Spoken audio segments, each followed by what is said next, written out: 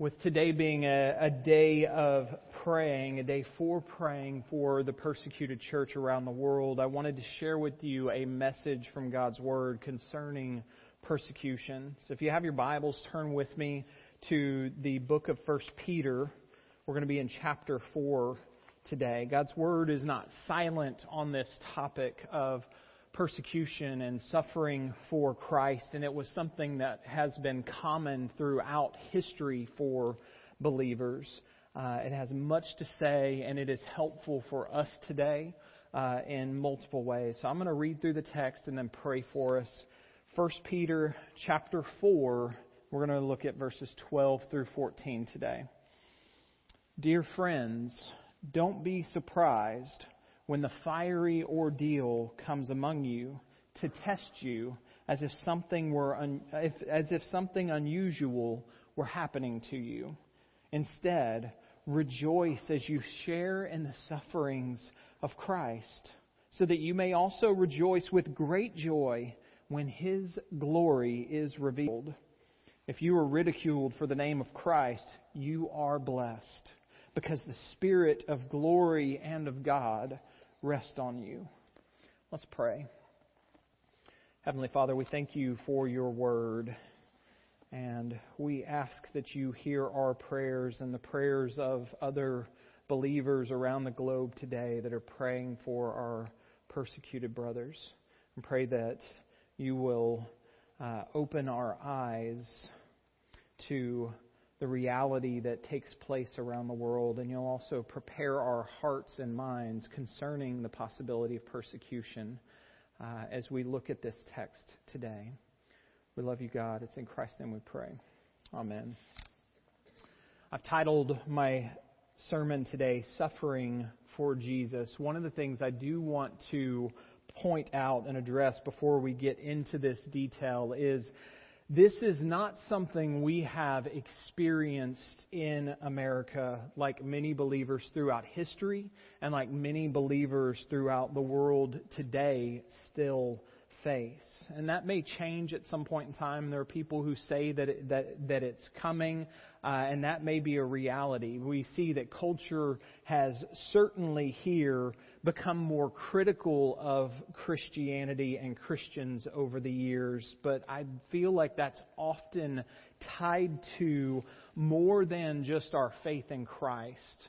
It's tied to other things that are going on in our society that connects to that. And that's what leads to a lot of the critical stance that we may be seeing. But it is a reality that this is something that we could face at some point in time.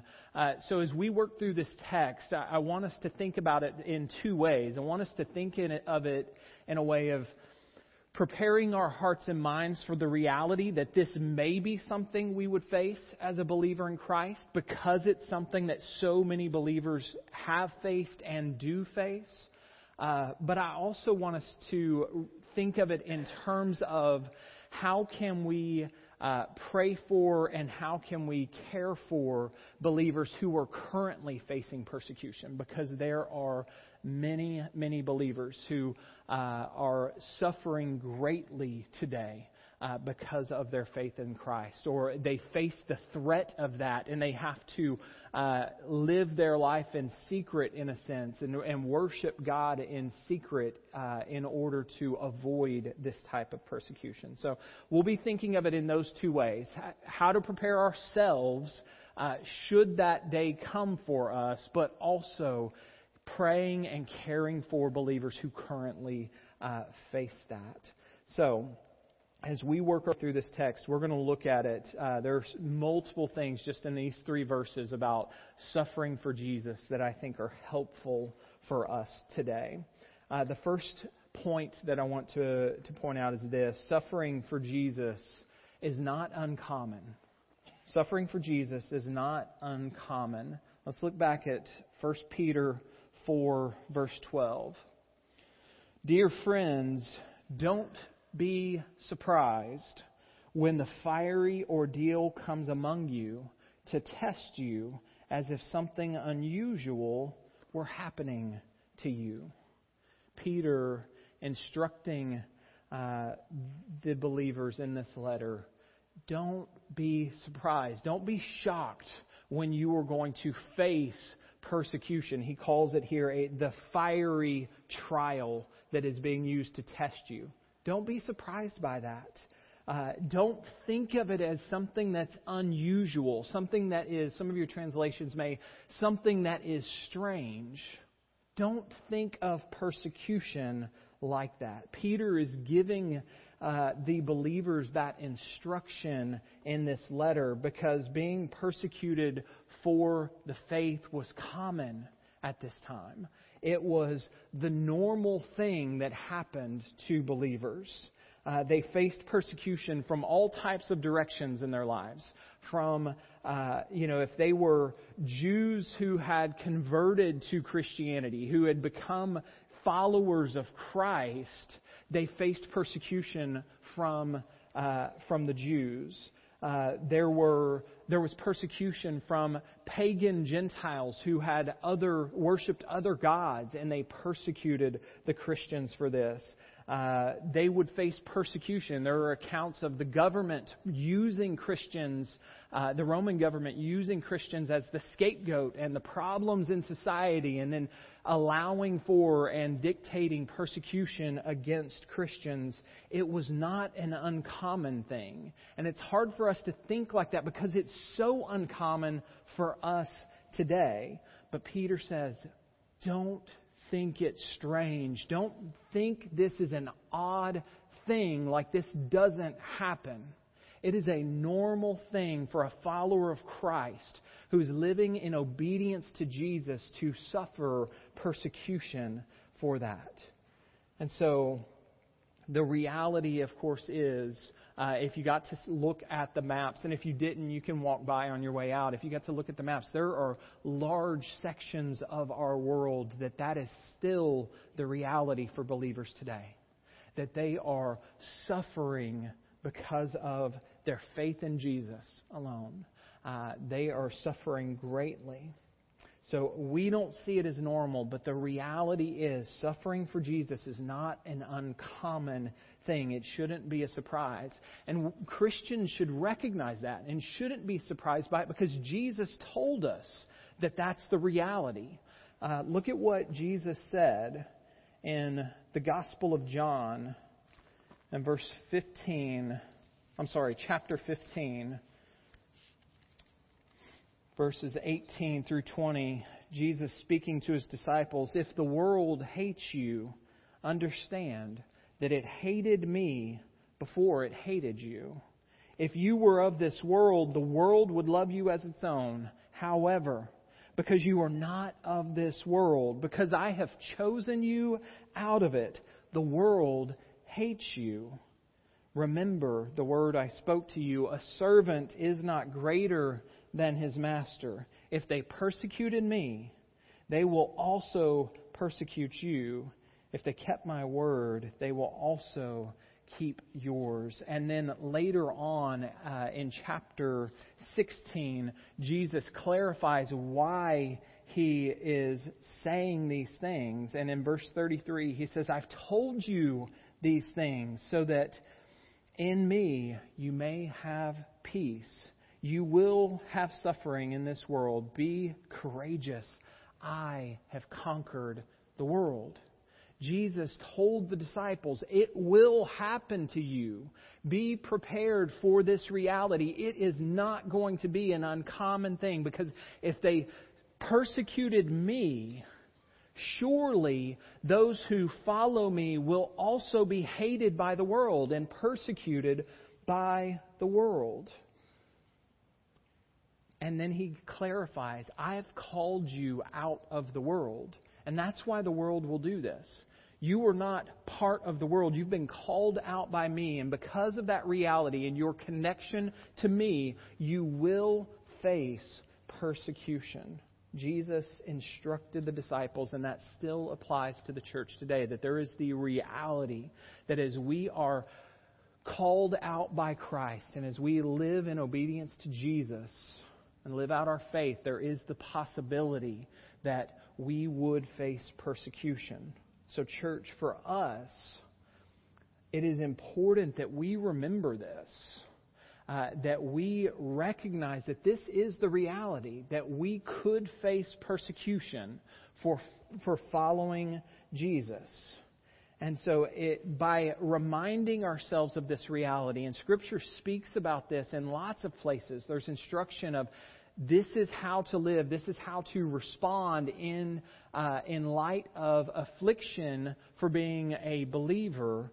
It's important that we remember that. Because if the day comes, we need to remember, okay, this isn't abnormal. This is a common thing that has happened to believers around the world throughout the history of the church. It's a normal thing. So let's remember that for ourselves, but also, as I said, I want us to also think about the brothers and sisters in Christ who currently live this life, who currently face threats to life and liberty. And so for us, I want us to also pray for them. And if possible, find ways to support them if you are able to. Pray for persecuted brothers and sisters in Christ around the globe, because they are living in this reality that it is not uncommon to suffer because of their faith in Jesus. The next point that we see from this text in 1 Peter is this: suffering for Jesus is an opportunity for rejoicing.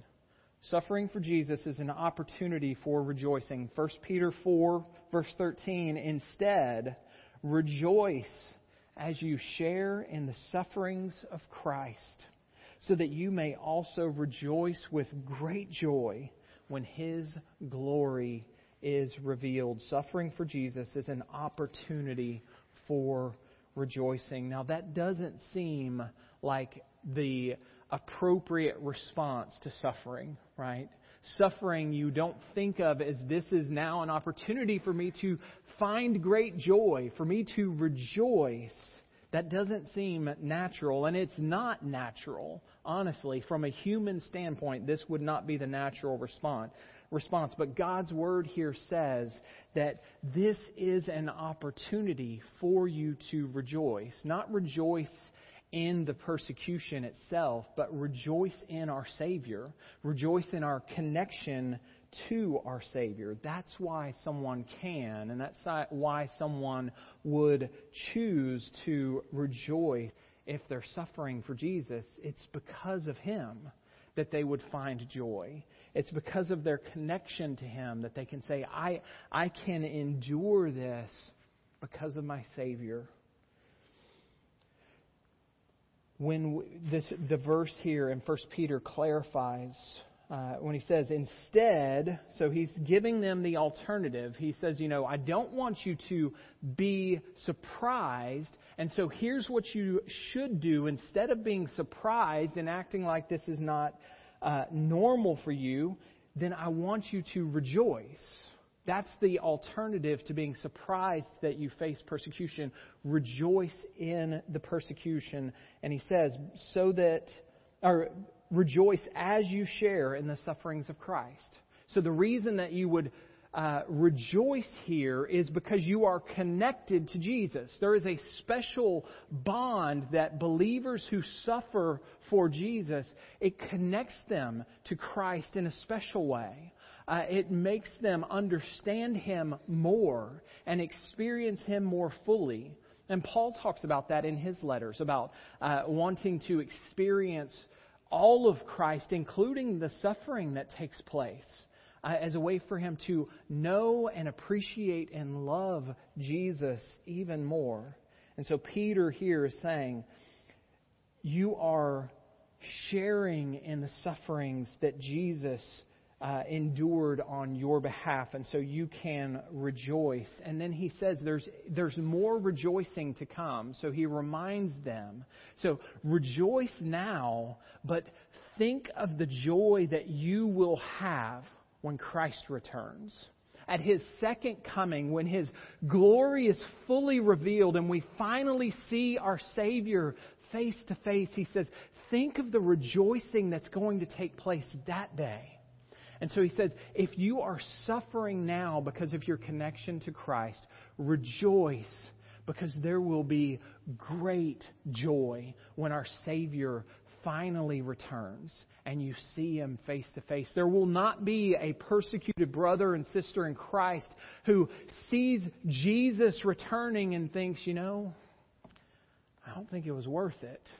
That won't happen at all. There will be overflowing joy of, there's my Savior. He's why I endured it. He was worth it all along. And so Peter's saying, rejoice. You can rejoice because there will be so much joy when you see Jesus and you experience Him fully when He returns. Look at this account from the book of Acts about the apostles. They faced persecution and mistreatment at the start of the church. Jewish leaders wanting to stop them. And some of the apostles were arrested and they were put on trial by the Jewish courts, and the apostles, they were trying to decide, what do we do with them? How can we put an end to this so that they'll stop talking about Jesus? In Acts chapter 5, verse 40, we see this. After there was much debate of how do we respond and stop them, after they called in the apostles and had them flogged, they ordered them not to speak in the name of Jesus and released them. Then they went out from the presence of the Sanhedrin. Listen to this. They went out from the presence of the Sanhedrin rejoicing that they were counted worthy to be treated shamefully on behalf of the name. Every day in the temple and in various homes, they continued teaching and proclaiming the good news that Jesus is the Messiah. The apostles on trial are beaten by the courts and told, stop telling people about Jesus. As a threat. It's only going to get worse for you if you don't stop talking about Jesus. And they rejoiced. They said, what a joy it is to be counted worthy of suffering for the name of Jesus. They rejoiced. That was their response because they viewed Jesus as the greatest treasure. And so to be so connected to Him that they would suffer for His sake, they found joy in that. And it didn't stop them. It says they continued every single day sharing the good news that Jesus is the promised Messiah. Jesus is the answer that you've been looking for. It didn't stop them. It caused them to share the truth even more. They were rejoicing in that. So church, for us, let's remember to continue to pursue joy in Jesus. If you remember, we talked about this in Philippians as we worked our way through it. There was oftentimes Paul was giving these instructions, rejoice in the Lord, find joy in Jesus. And so for us, I want us to continue to pursue joy in Him, not happiness in our circumstances. Paul taught us about that in the letter to Philippians, is we can still find joy in our Lord and Savior Jesus Christ, even if we're enduring horrible circumstances. So let's continue to pursue joy in Jesus, not happiness in our circumstances. And then for our brothers and sisters in Christ who are facing persecution, let's pray for persecuted Christians. Let's pray that they would find joy in their connection to Jesus as a way to combat discouragement and fear in their lives, and as a way for them to show their boldness that Jesus really is worth it. Let's pray those things for them, because rejoicing in the Lord is a way to guard us from this, from discouragement, from fear, from hopelessness. We can say, even if this is happening, I still have my Savior. The third point from this text back in 1 Peter verse 14, is this: suffering for Jesus is a blessing. Suffering for Jesus is a blessing. 1 Peter 14, if you are ridiculed for the name of Christ, you were blessed, because the Spirit of glory and of God rests on you. The last truth that we see about suffering for Jesus is that this is a blessing for individuals who endure suffering for Christ. And that's another one of those things that doesn't seem to fit. You wouldn't think of cursing and ridicule and persecution as a blessing. It seems like something horrible that you're having to endure. But God's Word says it is a blessing. And so it's not a blessing because the circumstance is the blessing. It's a blessing because you were blessed by God in this and through this. And Peter clarifies why it's a blessing.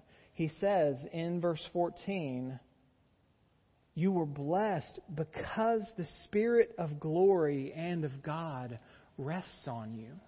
It's a blessing because you have God's Spirit. So in one sense, it's an assurance to you.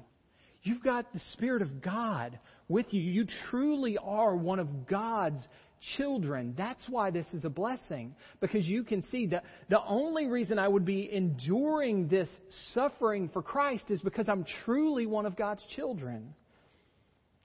So we have God's Spirit. That's the blessing. In addition to that, that's a reminder. The reason that's a blessing is it's a reminder that we're not alone. Right? When you suffer in this world, whether it's from persecution or just the other suffering that comes from living in a broken world, sometimes the temptation would be to believe God doesn't care about me. God must not love me if He would allow me to endure such a horrible thing. And this is a reminder. No, God's with you. You have the Spirit of God. You have the Holy Spirit living in you, constantly with you as you face this. And what a comfort to know. Like sometimes I may feel alone as I'm facing this horrible thing, but I have the promise that God's right there with me. That is a blessing. Jesus spoke like this about persecution in His name. And for followers, at the beginning of the Sermon on the Mount, at the end of the Beatitudes section, we see this, Matthew 5, starting in verse 10. Blessed are those who are persecuted because of righteousness, for the kingdom of heaven is theirs. You are blessed when they insult you and persecute you and falsely say every kind of evil against you because of me. Be glad and rejoice, for your reward is great in heaven. For that is how they persecuted the prophets who were before you. You are blessed when you're persecuted. That doesn't make sense, but that's the reality for Christians facing persecution. You are blessed. You can be glad and rejoice because your reward is great in heaven. There is a heavenly reward, and that is a blessing to hold on to. That is a promise to hold on to, that even as I suffer this thing, I have the promise of an eternal reward that will be great. So we can rejoice in persecution for our faith in Jesus, because we know we are truly God's child. We have God with us, and we have a heavenly reward that is waiting for us as we continue to live faithfully for Him. No matter what we suffer here, we can hold on to those promises. So church, let's remember that. Let's remember that God will never leave us. We need that day in and day out. We need that as we open our eyes. We need to have that reminder, God's with me. He will never leave me because I am His child. I always will have God with me. We need that to help us face the day. And we certainly need to remember that should we ever have a day where we face persecution for following Christ. We need to remember that God will not abandon us, because that will help us endure. And in addition to that, let's pray for persecuted brothers and sisters in Christ, that they would truly have a sense of God's presence. Like we said, when you are suffering, when life is hard, you feel isolated and alone. And sometimes that means you feel like God is far away from you. And so let's pray for our brothers and sisters in Christ that are being persecuted, that they would have this special sense of the Spirit of God in their life, working in their lives, caring for them, comforting them, and using them in mighty ways to advance the gospel, even though they are suffering. Pray for the nearness of God to be real to them. Church, it's good for us to remember these truths about suffering for Jesus. It's good for us to remember that suffering for Jesus is not uncommon. That it is an opportunity for rejoicing, even though everything in our mind and our hearts would say it's not. And it's good for us to remember that this is a blessing, because it would be a reminder to us that we are truly children of God. And then let's also remember that there are brothers and sisters who are currently enduring horrible things just for their faith in Christ. Let's pray for them often when you're reminded of that reality. And if there's a way for you to support, there are lots of organizations. Voice of the Martyrs is just one of them. There are others, Open Doors and other organizations that you can easily learn about that are supporting and caring for our persecuted brothers and sisters in Christ. So pray and if able, care for and support them as they endure it. Let's pray. Heavenly Father, help us today.